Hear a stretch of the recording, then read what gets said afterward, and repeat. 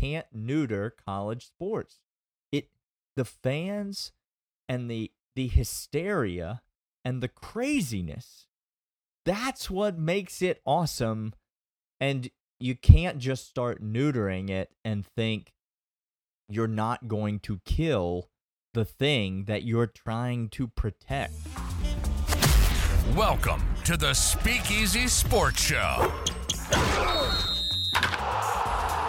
Time to pull up a seat, pour a glass, and talk some ball. Here's your hosts, Daniel and John.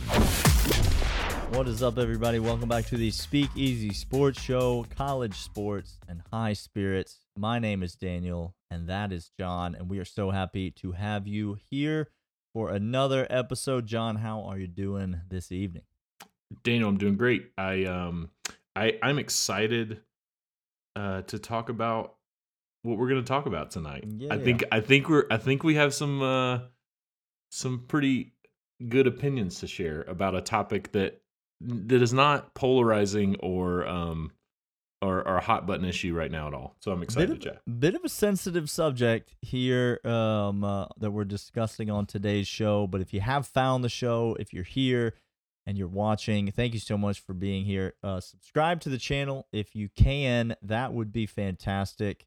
Helps us out a bunch. We're a relatively new show, just getting started, and so want to cater to what you all want to hear. And so leave us a comment, give us a thumbs up, whatever you want to do to let us know that you're there, and then subscribe would be great.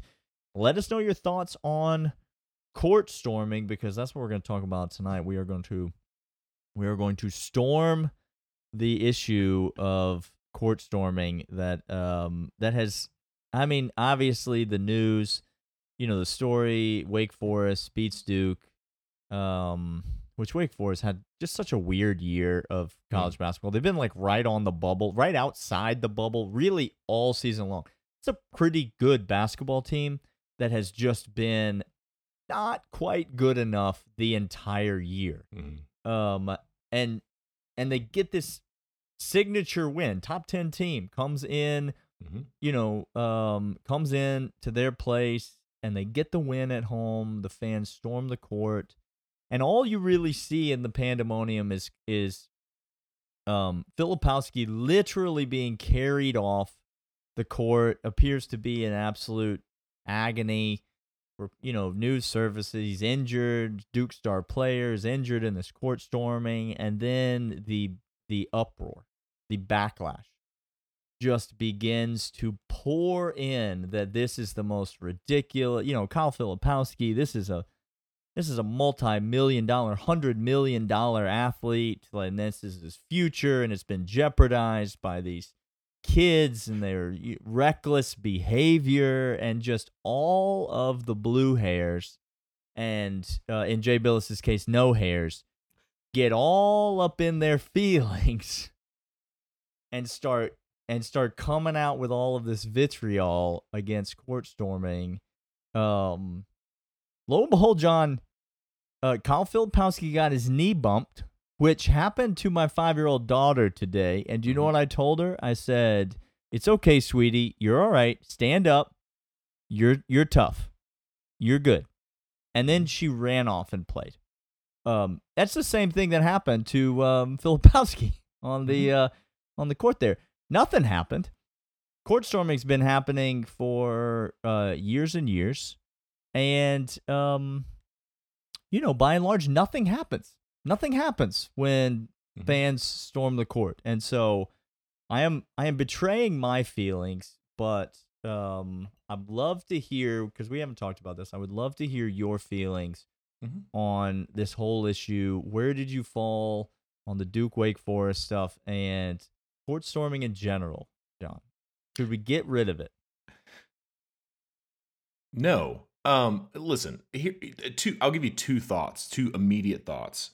One, I agree that those situations can create an unsafe environment if, there are things that can happen when you have mass amounts of people rushing into a small space in a quick period of time. That can happen. Walmart right? Black Friday. Absolutely. The Walmart Black Friday exactly. situation. Those like people get knocked over, people get bumped into, all those things can happen.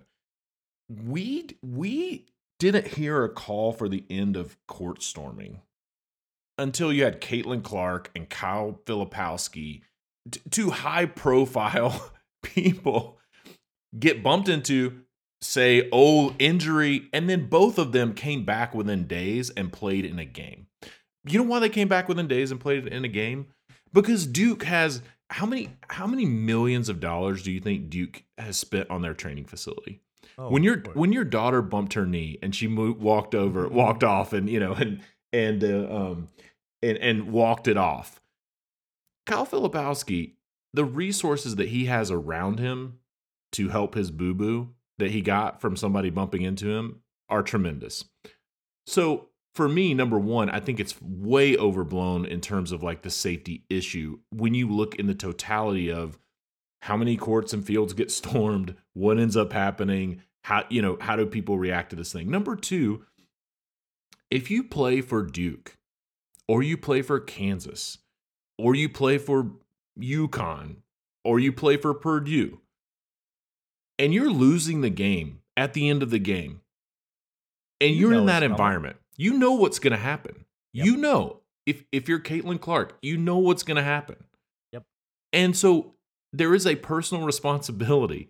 This whole situation for me of people saying it's the player space. Listen, I played sports my whole life. I understand that. I truly believe the field, the court, when that clock is running, it is, that should be a safe environment for players.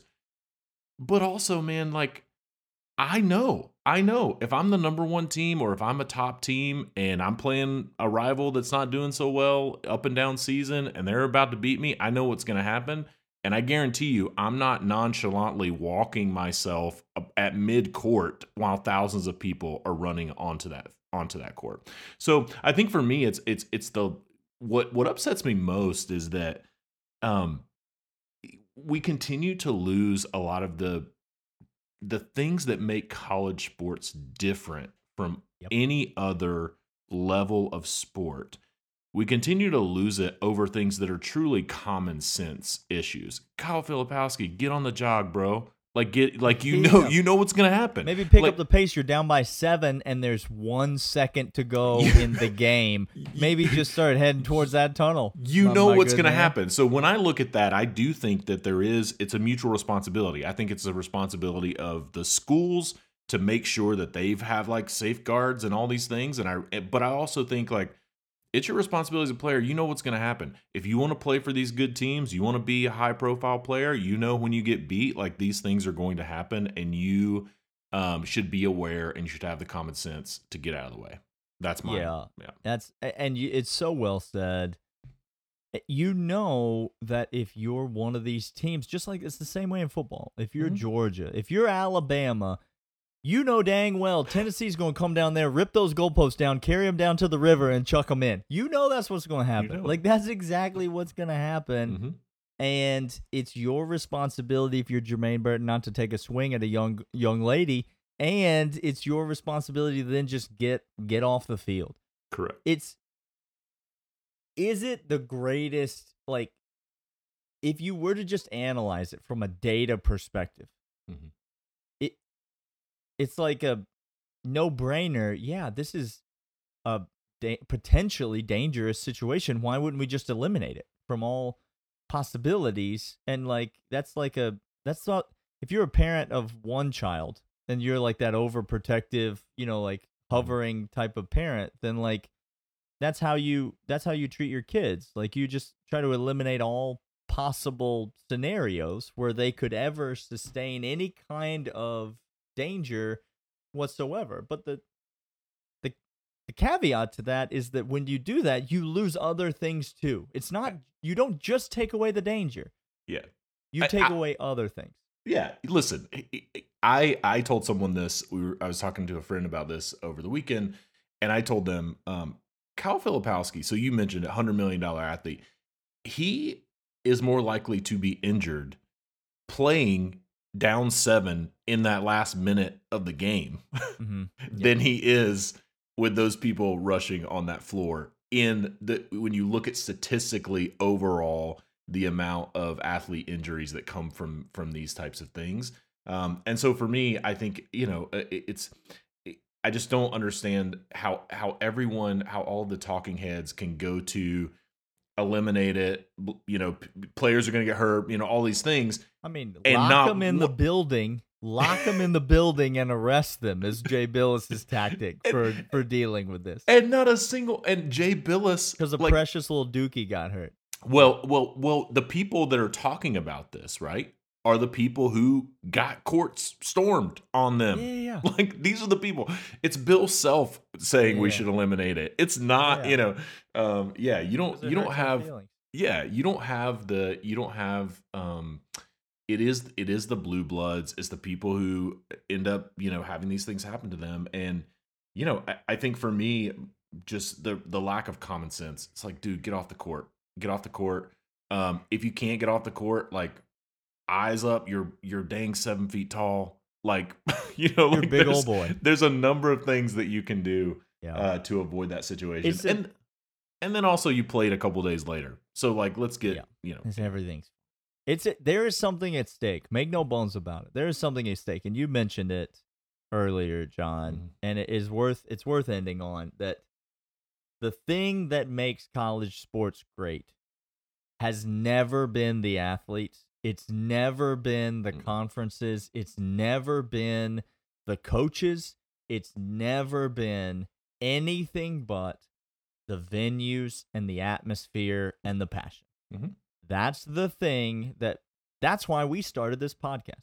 Correct. That's why on this podcast, we ain't out here talking about the NHL or the NFL or whatever other sports there are out there, because college sports is unique. It's something special. You could pay the athletes. That's not going to change anything about college sports, y'all. You could NIL and transfer portal. It's not going to change anything about college sports. That's a conversation for another day. But what makes college sports great is what we've talked about on this podcast. Those Big 12 basketball venues, that's what makes college sports great. Those SEC football venues, Autzen Stadium, the Horseshoe, that's what that's what makes college sports great. And so you can't say we're going to eliminate court storming and not think, you can't be dumb enough to possibly think that's not going to have a ripple effect on the overall atmosphere. You can't neuter college sports. The fans and the hysteria and the craziness. I mean, those same Kansas fans whose coach is griping and moaning about fans storming the court, they're doing Gregorian chants in the building to rattle the opponent, and it's maybe the coolest thing in college sports. Right. Like, that's what makes it awesome, and you can't just start neutering it and think you're not going to kill the thing that you're trying to protect by making it safe in these environments. Ridiculous. No, I agree. And I think you said that so well. I think, the things that are threatening college sports are not, you said it so eloquently, but it's not players getting paid. It's not NIL. It's not the things that will threaten college sports is if you get into a place where the actual environment has changed, where those student sections, if you all of a sudden are like over policing those student sections and you're saying, all these, like, this is what you can and what you can't do in terms of the actual environment, that will kill college sports much faster than a player being on a salary or on a contract. And so, I think also the last thing I'll say about court storming and field storming, go back. You mentioned Jermaine Burton. Okay, go back and you can find it on YouTube. Watch the last 30 seconds of the end of that Alabama-Tennessee game. Watch when that ball goes through those field goals. And I don't care if you're a Tennessee fan or not.